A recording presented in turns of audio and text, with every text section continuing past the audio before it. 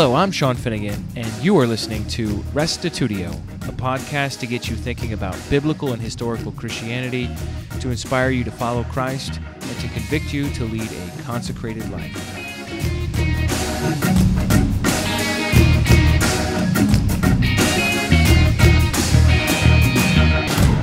Although sometimes lumped in with Enlightenment rationalism, the biblical Unitarian movement came to prominence right from the start of the Reformation. Essentially, as soon as Bible translations started getting into the hands of regular people, a great many Catholic doctrines came under scrutiny, including the doctrine of the Trinity. In this episode, you'll learn about the three major biblical Unitarian trailblazers of the 16th century, including Claude of Savoy, Adam Pastor, and Michael Servetus. These three men did not give definitive shape to the larger groups that soon emerged, but they tread along the path, preparing the way for those who would come after. Here now is Lecture 5 of my class 500, from Martin Luther to Joel Osteen, Episode 120, Biblical Unitarian Trailblazers of the 16th Century. All right, tonight we're talking about Unitarian Trailblazers. And so I wanted to say a few words about the word Unitarian just in the beginning here. Typically, when people today use this word, they're talking about the UUs, the Unitarian Universalists. They're a group of post-Christians, some of them are Christians, some of them are non-Christians, that are around today, and many times when you hear the word Unitarian used today, it's a reference to this group of people. I'm going to talk about the UUs, the Unitarian Universalists, later, because they don't come about until hundreds of years later, and mostly in America. When I use the word Unitarian, especially tonight, I'm talking about people that believe in the Bible. And so usually we would use the phrase today, biblical Unitarian, to distinguish somebody who believes God is one as opposed to three in one, and somebody who doesn't really believe the Bible is authoritative, which is a Unitarian Universalist. So the Unitarians I speak of tonight are biblical Unitarians. The subject up for question is not whether or not the Bible is authoritative or accurate. It's whether or not the Bible teaches that God is one or God is three in one. We're going to start out with Claude of Savoy, Adam Pastor, and Michael Servetus. These three are trailblazers.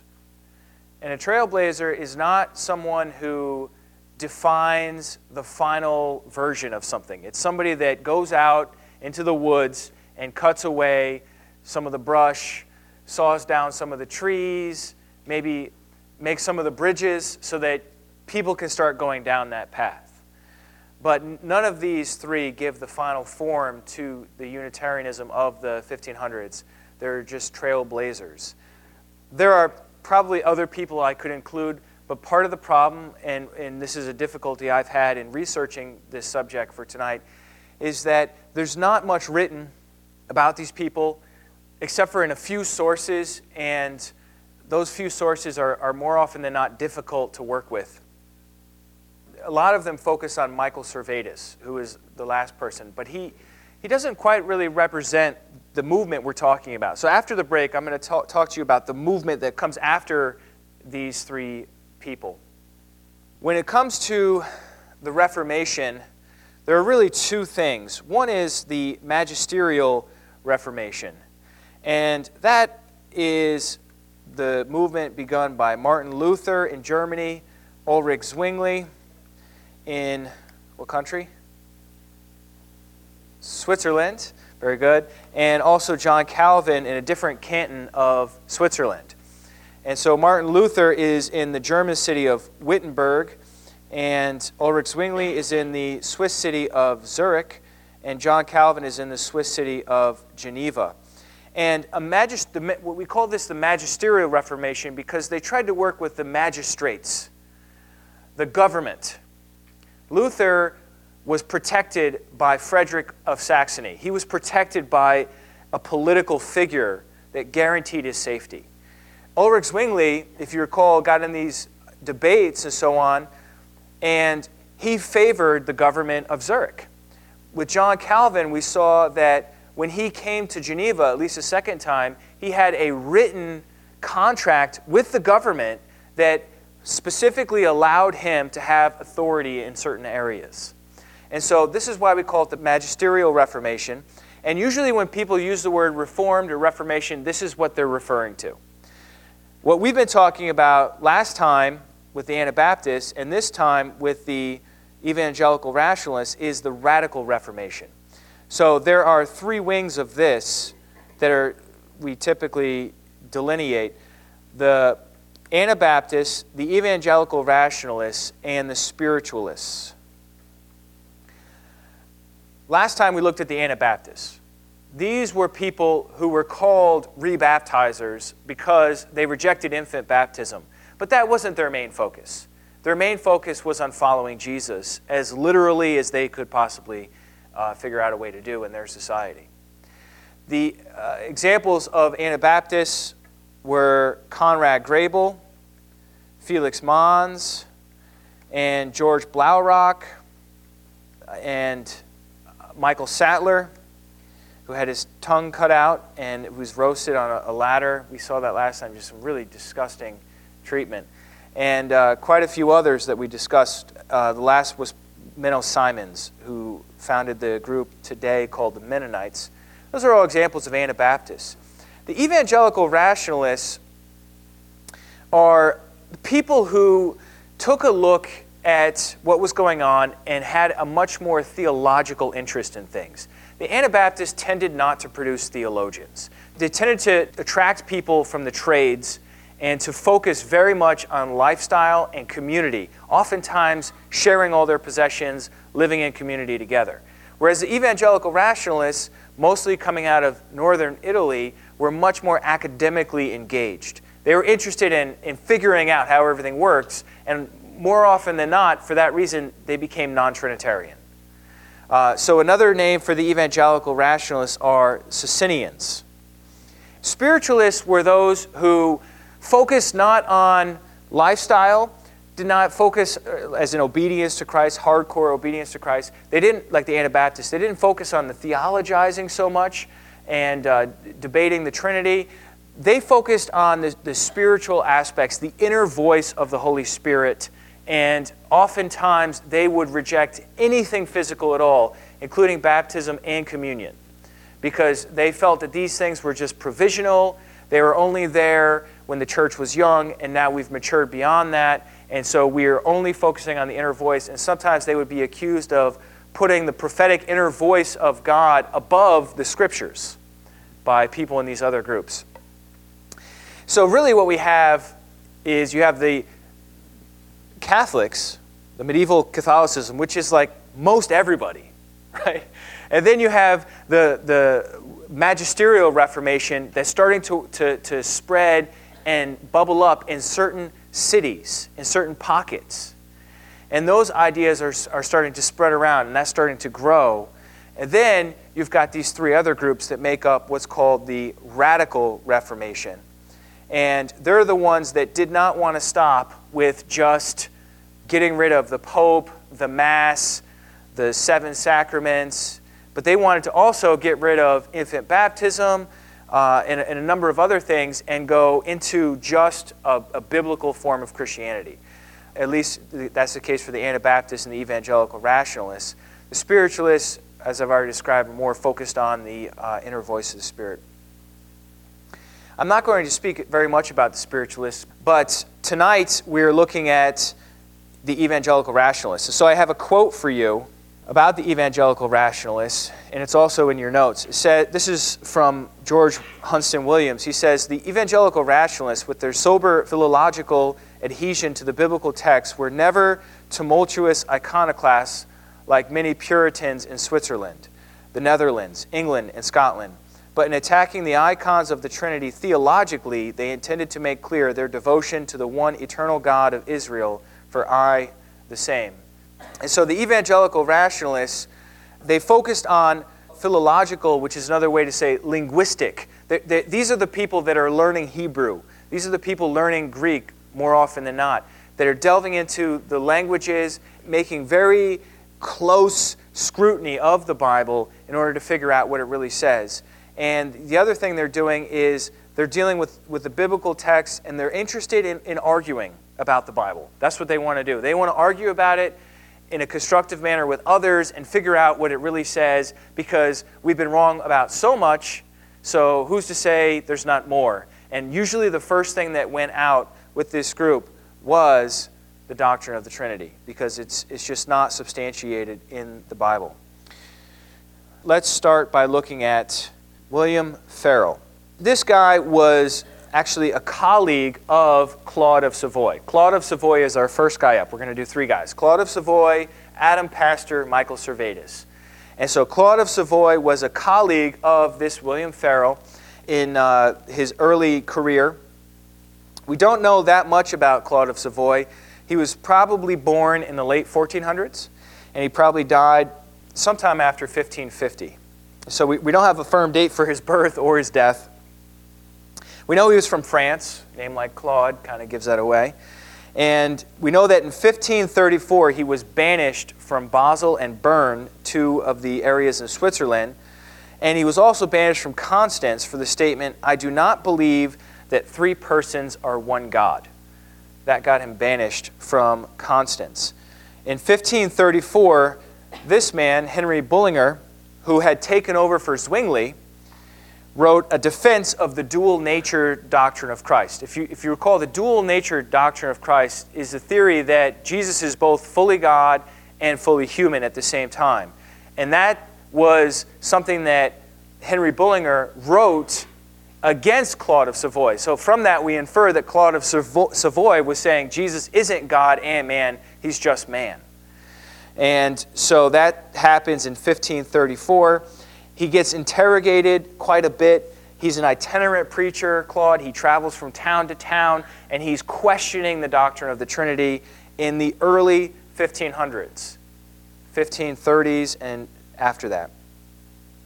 I have a lengthy quote for you written by a man named Martin Frecht in Ulm, Germany, that I want to share because it describes what Claude actually believed. Okay, so this is a bit lengthy, but I think it'll be worth our consideration. He writes, "The Lord thy God is one. Whence then are there two others?" Is that a great opening line? The Lord thy God is one. That's what the Bible says. Where do we get these other two from? Particularly since it is written, "Who hath been his counselor?" That man alone whom Mary conceived and brought forth is called Jesus, which is proved, "Behold, thou wilt conceive and bring forth a son, and thou shalt call his name Jesus. And he will be called Great, and the Son of the Most High. Who therefore is so holy, so great, who is called the Son of God, but he who was conceived in the womb of the Virgin and born?" So he does believe in the virgin birth. He does believe that Jesus is called the Son of God because of that miracle in the womb of Mary. Therefore, a Christian should acknowledge none other to be the Son of God than him whom Scripture so declares. Behold, the same man, the firstborn of Mary, is called the Savior, and not some divinity of Christ. He is declared to have saved us by his blood, not by his divinity. For this reason he himself says of himself, "Who eats my flesh and drinks my blood has eternal life." He does not say, "He who eats my deity." Therefore, I am not held to eat the deity of Christ, but rather his flesh and to drink his blood. You can kind of see why this guy got kicked out of city after city. He's pretty good at arguing his case. They blaspheme, therefore, who say of the Virgin that she is the mother of God. For she did not bear God, but Christ. If heaven and earth cannot contain God, how much less the womb of a woman? It's hard to argue against that, isn't it? In any case, if Jesus were thus divided into God and man, the Virgin would not be the mother of Christ, but only of a part of him. Observe also this expression, "this day I have begotten thee," Psalm 2:7 and so on, which indicates a definite time. He was not therefore begotten eternally of the Father, as they falsely imagine. But when he came the fullness of time, he sent his Son, made of a woman, Therefore, he is precisely called the Son of God, who is made of woman. The Father gives testimony concerning him. This is my Son, with whom I am well pleased.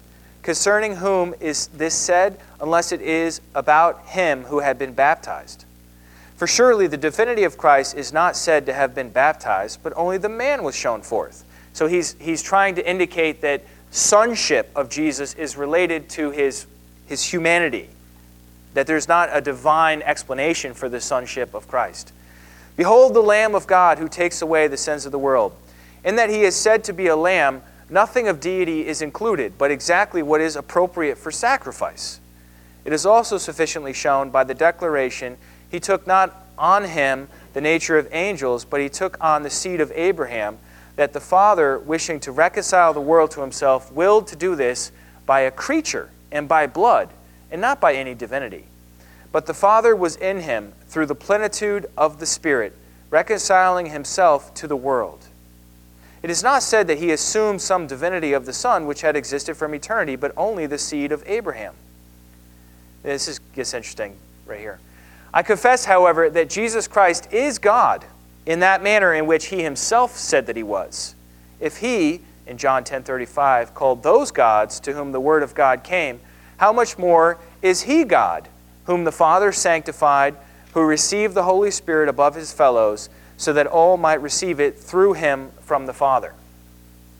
I believe in God, the Father, Almighty, the creator of heaven and earth, and that he alone was from eternity, and in Jesus Christ, his only Son, our Lord, who was conceived of the Holy Spirit and born of a virgin, and at a given time, but therefore precisely not from eternity. You see, his focus is on Jesus as being a human and Jesus as having a beginning. The Son is having a beginning. Therefore, I believe also in the Spirit, but not in God, the Holy Spirit. In short, I do not believe that three persons are one God, but I know that they are three men. Three persons are three men and not one God. And so that's his case there. So that's Claude of Savoy. In 1535, he visited a certain gentleman in a town called Wittenberg, a man named Martin Luther, and tried to teach him that the Trinity was wrong. If you want to make a big difference in the world, and the whole world is looking to Wittenberg and this university professor ex-monk who married an ex-nun and who was challenging everything, calling the Pope an Antichrist and not getting burned at the stake for it, you go see Martin Luther. And so in 1535, he stayed a month in Wittenberg and tried to convert Luther to his monotheism. It didn't work, but he tried. In 1536 to 39, he served as a preacher in a place called Thonon, which is on Lake Geneva. It's on the same lake as the city of Geneva that John Calvin would be in.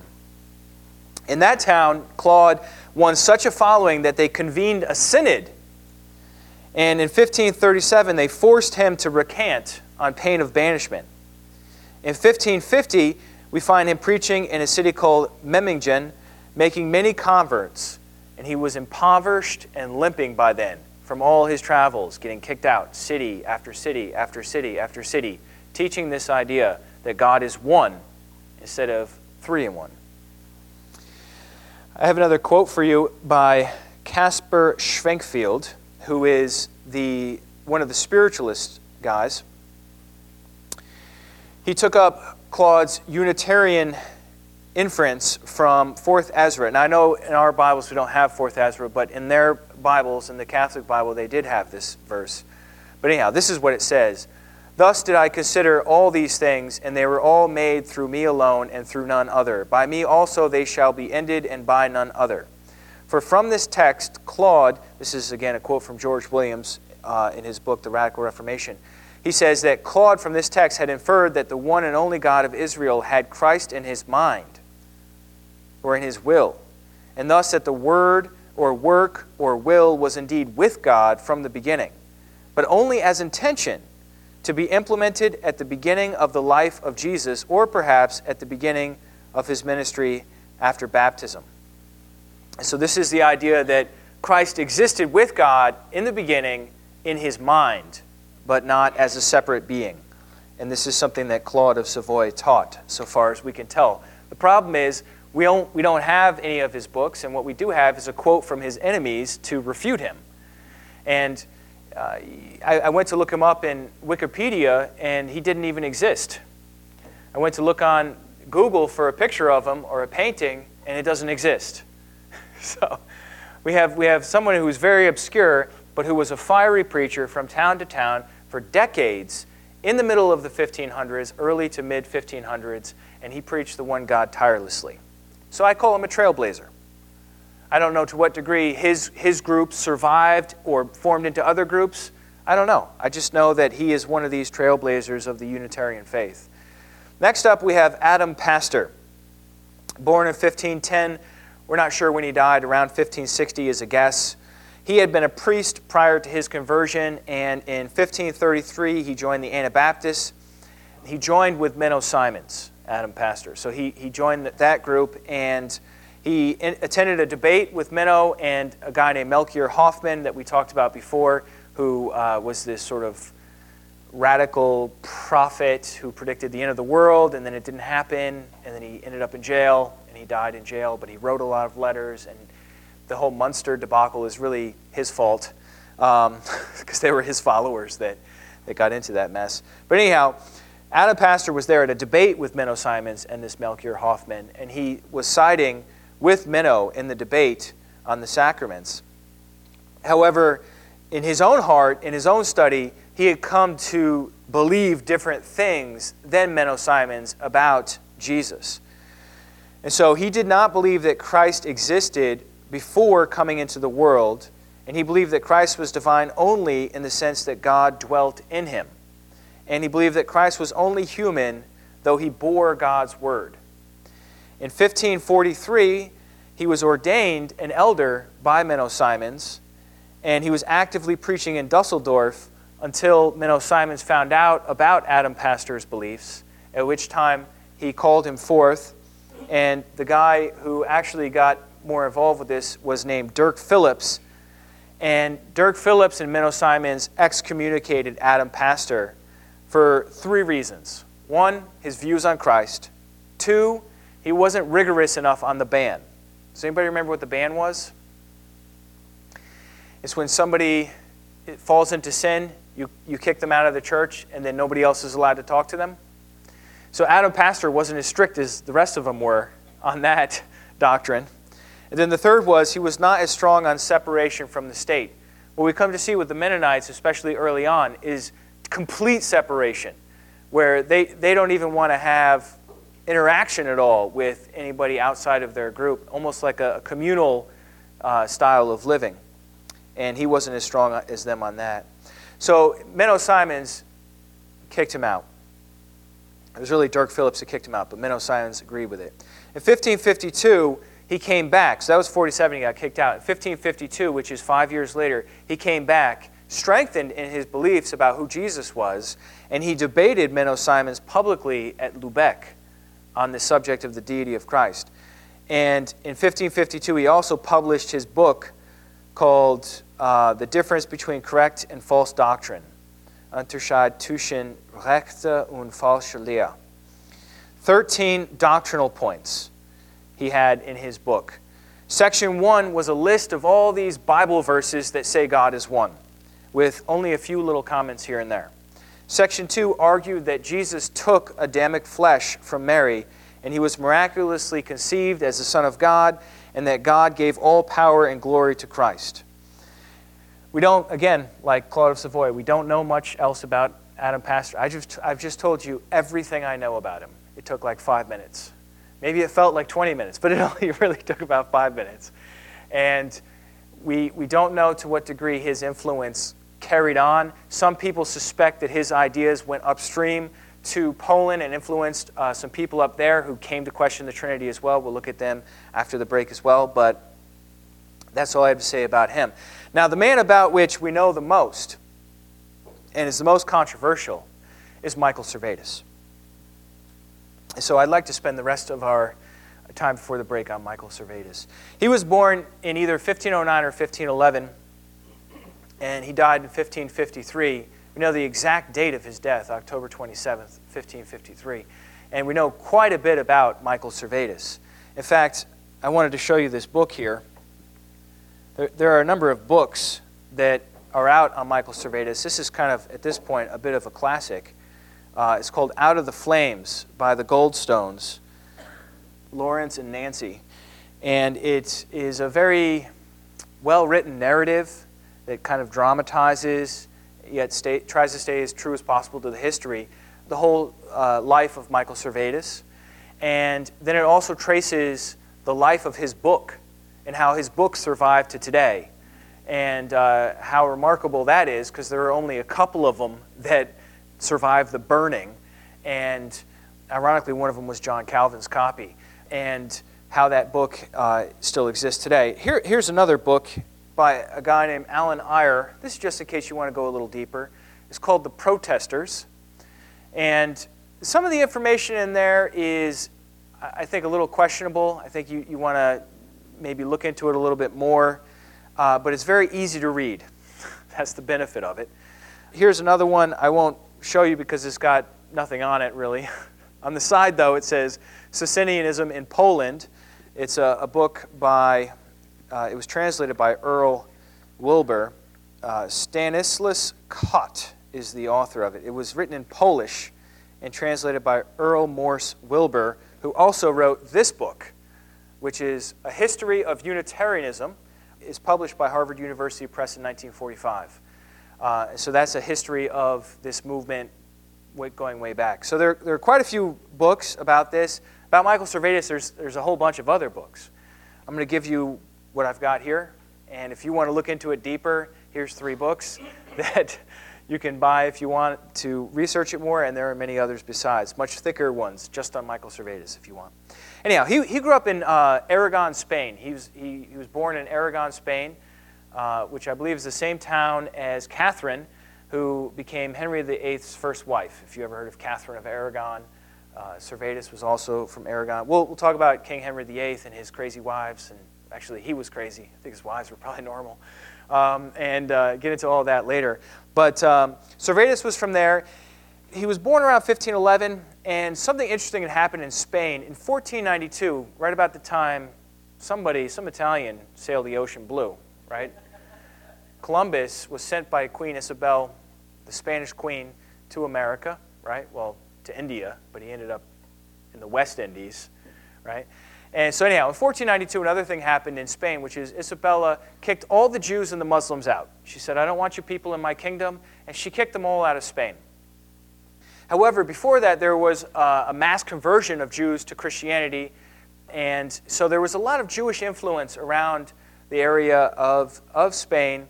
And this is kind of interesting because Servetus, pretty early on, seems to know Hebrew. So the question is, well, where did he... You don't just like pick up Hebrew in the air. It's not like the flu, you know. I mean, Hebrew has to be studied.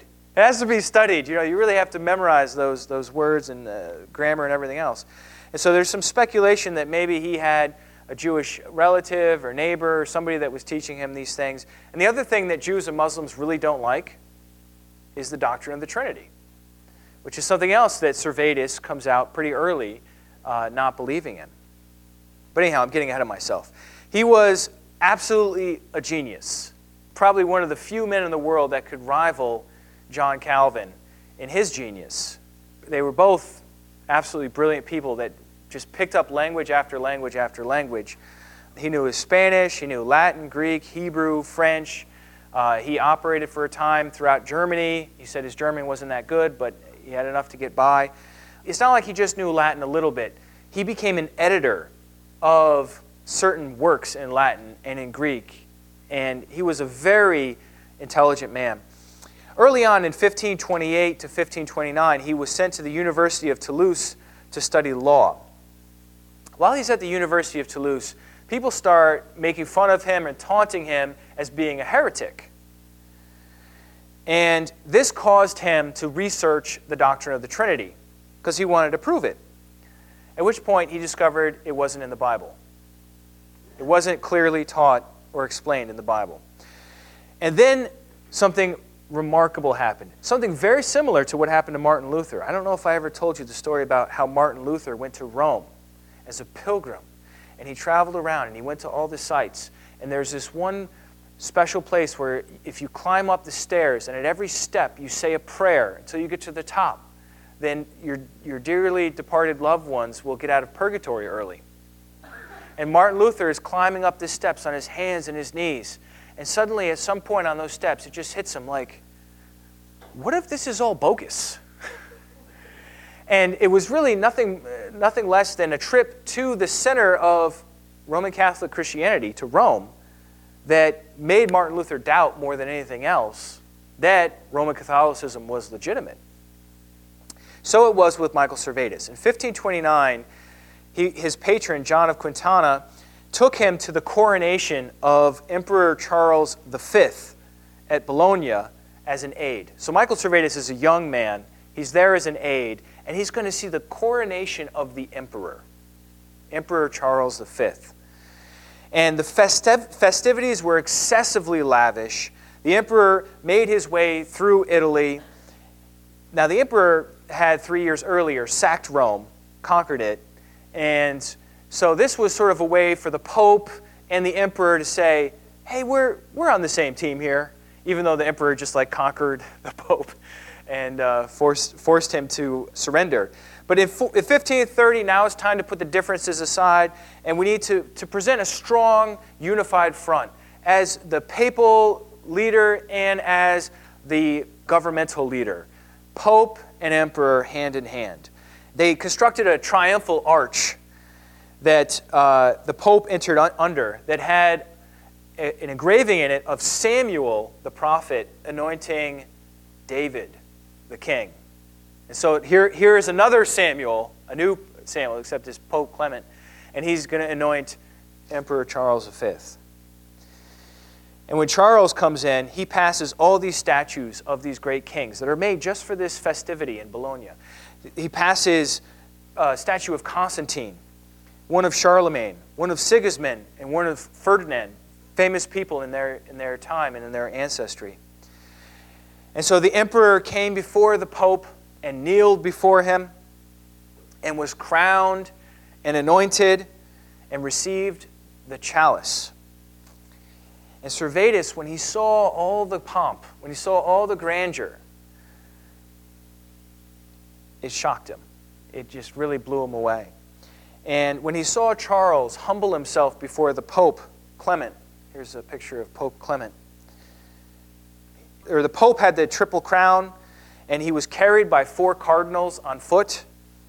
He was seated beneath a golden canopy on a golden chair, and he received Charles' kiss on the hand. Servetus just couldn't take it. He couldn't take it. It was just too much for him. So I want to read to you a quote by Michael Servetus about this encounter. As concerning Christ, it is said, on their hands they will bear thee up. Remember, who said that? Satan said that, right? Satan said, on their hands, throw yourself down. On their hands they'll bear you up, lest you strike your foot against a stone, right? So the Pope, for this reason, has himself carried by others. He does not touch the ground with his feet, lest his holiness be polluted. This is sarcasm, just to be clear. To be carried on the shoulders of men and thus adorned, to make himself to be adorned on earth as God, which no one so impious has dared to be from the foundations of the world. With these very eyes we have seen him borne in pomp on the necks of princes, making with his hand the sign of the cross, and adored in the open streets by all the people on bended knee, so that those who were able to kiss his feet or slippers counted themselves more fortunate than the rest, and declared that they had obtained many indulgences, and that on his account the infernal pains would be remitted for many years. O vilest of all beasts, most brazen of harlots. This is the man he was talking about, Pope Clement. So Michael Servetus, as you can see, had a way with words. And he had an opinion. And he was deconverted from Catholicism by seeing Catholicism up close as it interacted with the state and the government. In 1531, he came to Strasbourg, and he was putting out this book that he had written as a young man called De Trinitatis Erroribus, which means On the Errors of the Trinity. This is the title page of that book.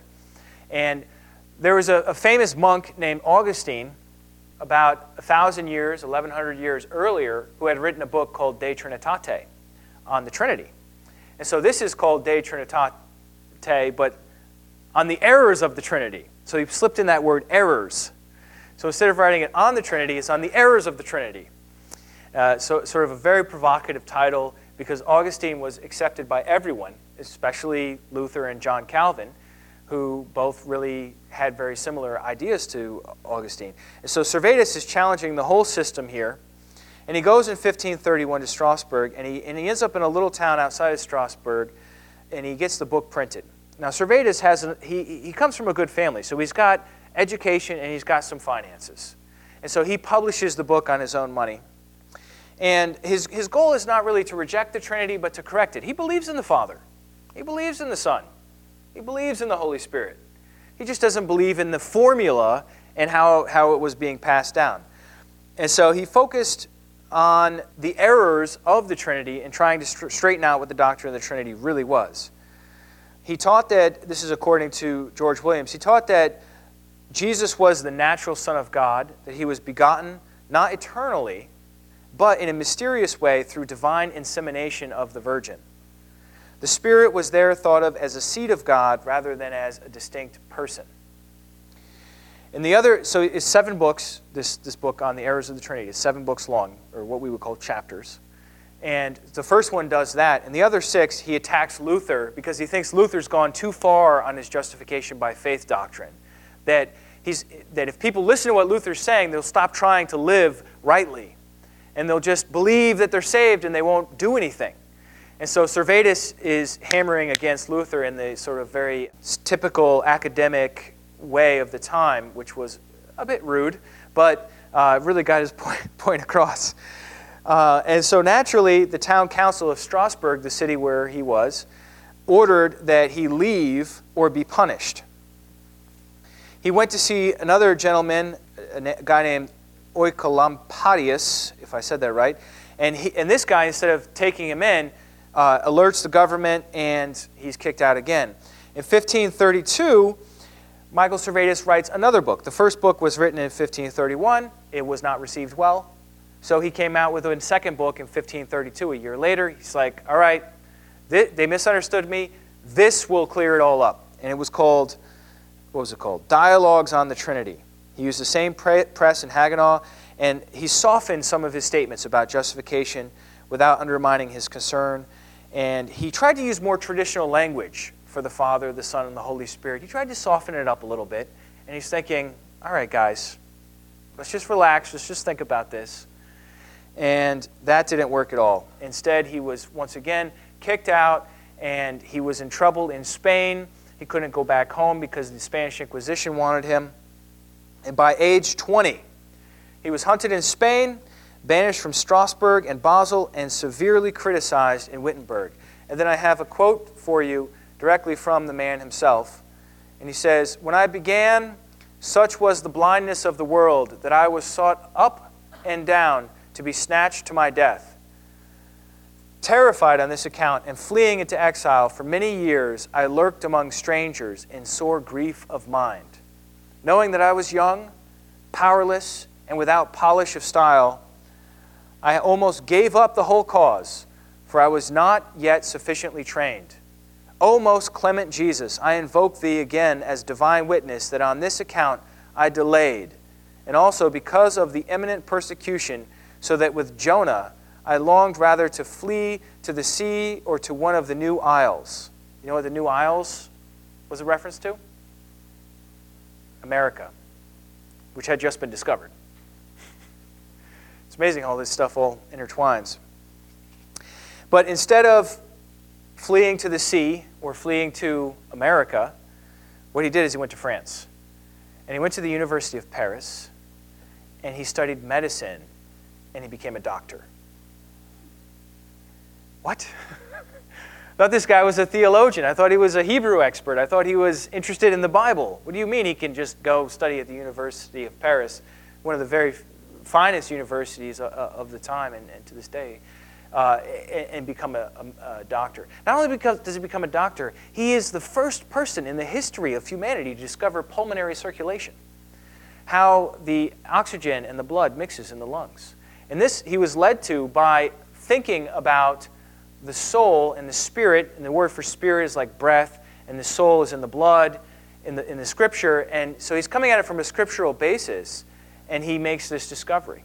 Of course, he's under a different name, Dr. Villanovanus, or Villanueva, depending on if you want the Latin or the French name. He also has to make money and support himself. So he starts editing geographical, scientific, and biblical texts for a fee. He becomes an editor and helps get these things printed.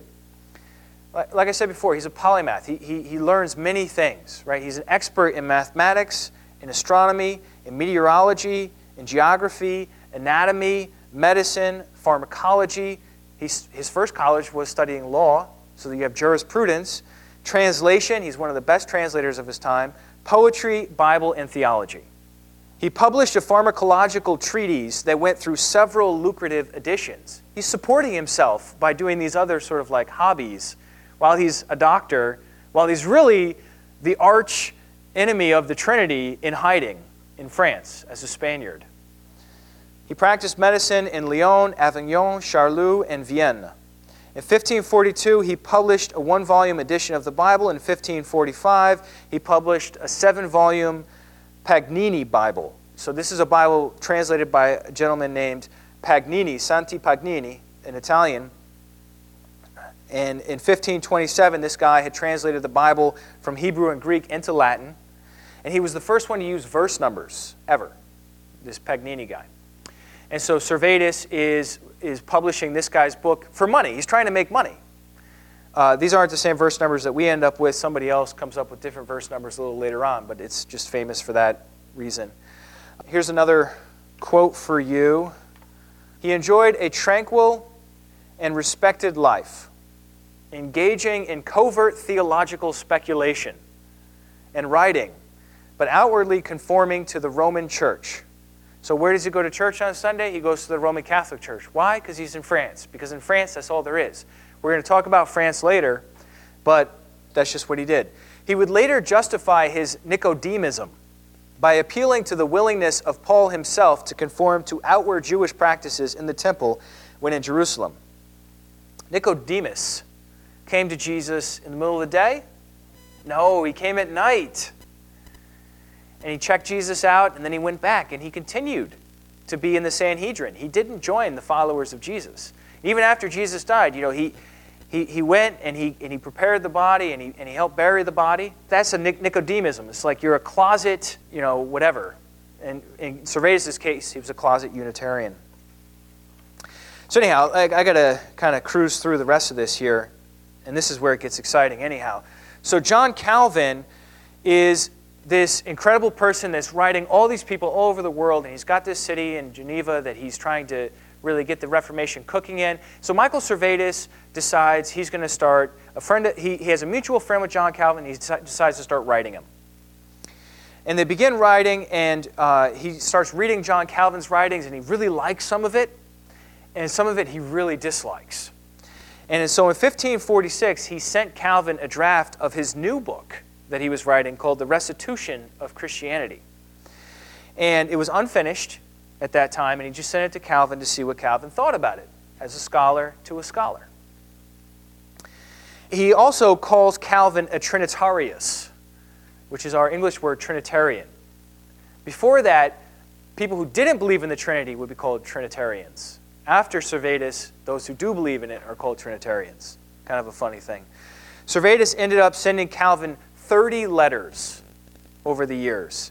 And Calvin sent him back letters.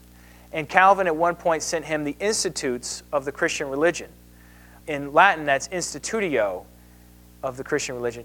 In Latin, Servetus' book is called Restitutio. So Calvin is sending the Institutes, he's sending the Restitutes, the restoring of the Institutes back to what they should be. Kind of interesting how they were playing off each other there. And so the Institutes for the Christian Religion is Calvin's greatest work that he's labored on year after year after year. He sends it, and everybody praises it, everybody loves it. He sends it to Michael Servetus. Servetus devours it, finds all the errors in it, and marks them out in the columns or in the margins along the side and sends it back to John Calvin to show him all of his errors. Calvin flips out. He writes Farel, Calvin, and he says to him, "Servetus has just sent me together with his letters a long volume of his ravings. If I consent, he will come here. But I will not give my word, for should he come, if my authority is of any avail, I will not suffer him to get out alive." Whoa, that's crossing a line. And so what happens is Servetus publishes this new book in 1553. I've got a little picture of the title page there, Christianismi Restitutio. And it's his magnum opus. It's Servetus' final piece. He has 1,000 copies secretly printed in Vienna, and he speaks of the Son as eternal and divine in God's intention. And he makes arrangements to sell it at Easter in Italy, Frankfurt, and even in Geneva. He's going to have his book sold in all these different places. And he sent Calvin a final copy of the book.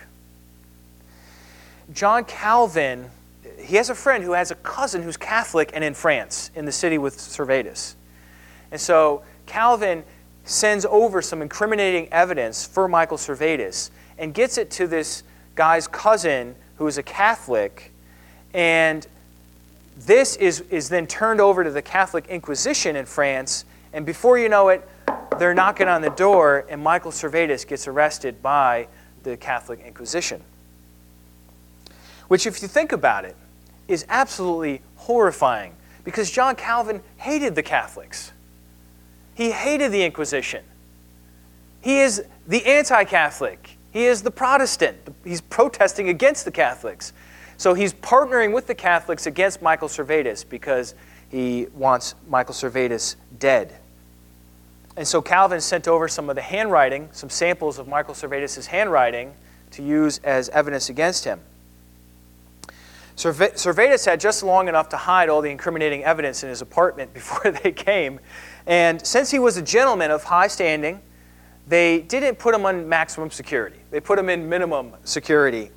And so in the early morning on April 7th, 1553, Servetus escaped from his confinement, and he headed off to the woods, and he got away. And then the Catholic Inquisition continued with the trial, and on June 17th, they convicted Michael Servetus, even though he was already gone, and they burned him in effigy. And for 4 months, Michael Servetus remained out of sight. He was a wanted man, a hunted man in France. He had to get out of France. And so the goal was to go to Italy, because as we'll see after the break, in northern Italy there were some very interesting people who were saying very similar things to what Michael Servetus was saying. But in order to get there, he needed to catch a boat to Zurich, and the place to catch the boat to Zurich was Geneva, Calvin's Geneva. So he went to Calvin's Geneva on a Saturday and had to stay overnight before he could catch this boat. And Sunday came, and in Calvin's Geneva, you went to church. If you stayed home from church, if you were a stranger passing through and you stayed home from church, it would call attention to yourself.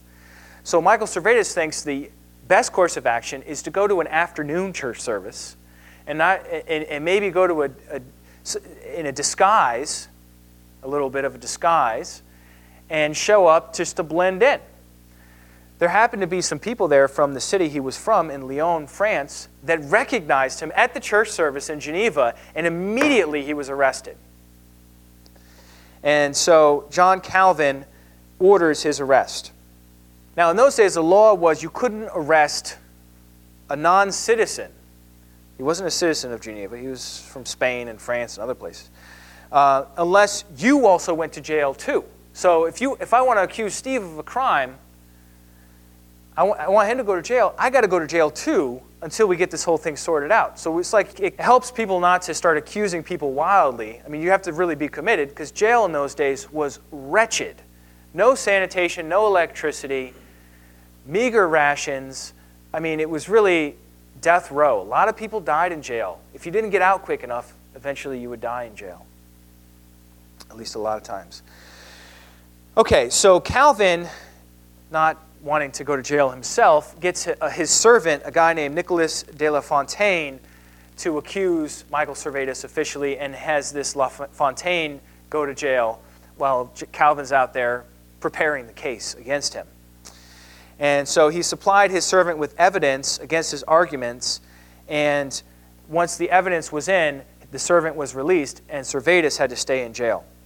They accused him of Anabaptism, anti-Trinitarianism, pantheism, and psychopannychiasm. Whew. Those are some big words there, huh? So this is Psychopannychia, one of his first books. And the fine print says, Psychopannychia, or a refutation of the error entertained by some unskillful persons who ignorantly imagine that in the interval between death and the judgment, the soul sleeps, together with an explanation of the condition and life of the soul after this present life. This book was against the doctrine of the sleep of the dead. John Calvin attacked that very early on in his career, and he did not like people that believed that dead people were asleep. And so he had written this book in 1534, now it's 1553, and so he's accusing Servetus of that, possibly because of this pulmonary circulation discovery. The idea that the spirit and the breath mixes with the blood in the lungs, and that the soul is something that stays in the body until resurrection. Regardless of the case, that's what he accused him of. And so John Calvin is under immense pressure to show the Catholics who just burned him in effigy and found him guilty of burning at the stake, that as a Protestant, they take heresy just as seriously as the Catholics do. And so all these letters start coming in from the surrounding cities, from Bern, from Zurich, from Basel, and they're all saying, Servetus is guilty, you got to do something, you got to punish him, it's got to be severe. There's a trial. Servetus is up to bat against the prosecutor, but the prosecutor, doesn't matter who they're going to put in there, they're not going to be able to handle Servetus' arguments. We're talking about somebody who can switch between French, which is the language of the city, to Latin, like top shelf Latin, to Hebrew, to Greek, to Latin, just like this, in an argument. How are you going to handle that? There's only one man that can handle that, and that's John Calvin. So eventually, John Calvin has to come out of the shadows and face Servetus head on. And it's like one of these epic battles with the lightsabers where you have the hero and the anti-hero going at it, and they both all have the same moves. And they're arguing at such a level about doctrinal subtleties that nobody else in the room even knows what they're talking about.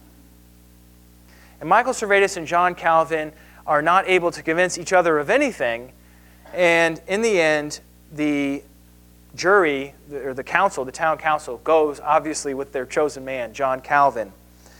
Servetus' conditions were so bad in jail that he begged them for a change of clothing. Just give me a change of clothing. That's all I want, just a change of clothing. What's it like if you wear the same clothes every day, day after day after day? No shower. What's that get to be like? He has vermin in the jail. He wants relief from the vermin. The dampness and the cold aggravate his health. He's sick, he's coughing, he's ill. He demands that Calvin be prisoned the same as him. And the council, of course, ignores all these petitions. His prosecutor tries to pin him with subverting social order, Claude Rigaud, leading a dissolute life, and affinity with Jews and Turks. Those are three of the things they accuse him of. In the end, they found Michael Servetus guilty of anti-Trinitarianism and Anabaptism. Those are the official charges. This guy had killed no man. He had stolen nothing. He had wronged no one. He had just come to believe that the Trinity was wrong, and that following Jesus, like the Anabaptists taught, was right. He wasn't even an Anabaptist. He didn't even believe in the same doctrine of baptism or pacifism like they did. There was just enough similarity there that they pinned it on him. And so he was found guilty in October 26, 1553, and condemned to be burned at the stake. When they condemned him to be burned at the stake, John Calvin suddenly lost his resolve and asked for a more merciful sentence than burning at the stake. And they said, no, we're going to burn him at the stake. And so on October 27, 1553, Farel led him to the place of execution outside the city walls with a group of the townsfolk that would go as witnesses. The whole way to the place of his execution, they were whispering in his ear and shouting at him to recant. Just give up this belief. Just give it up. Is it worth your life? Repudiate your theology and save your life. His last recorded words before they lit him on fire with green wood and the last known copy of his book chained to his leg, along with all the other books surrounding him so that they would be sure that his ideas would perish with him in the flames, was, "O Jesus, Son of the eternal God, have mercy on me." Still, he would not call Jesus the eternal Son of God. Even with his last breath, he called him, "O Jesus, Son of the eternal God, have mercy on me." And they lit the fire, and Michael Servetus died. A remarkable time they lived in, isn't it? When you could be burned for just questioning these things. I'm just going to pray, and then we'll take a break. Father in heaven, I don't know Michael Servetus' heart. I don't know what his life was like in all its details, but I do know courage when I see it. And I do know someone who stands for biblical truth when I see it. I ask that you help us to take some inspiration from this and from the countless others, from Claude Savoy, from Adam Pastor, from the many others that we'll see, to stand up for what we believe in, to stand up for you and for your Son.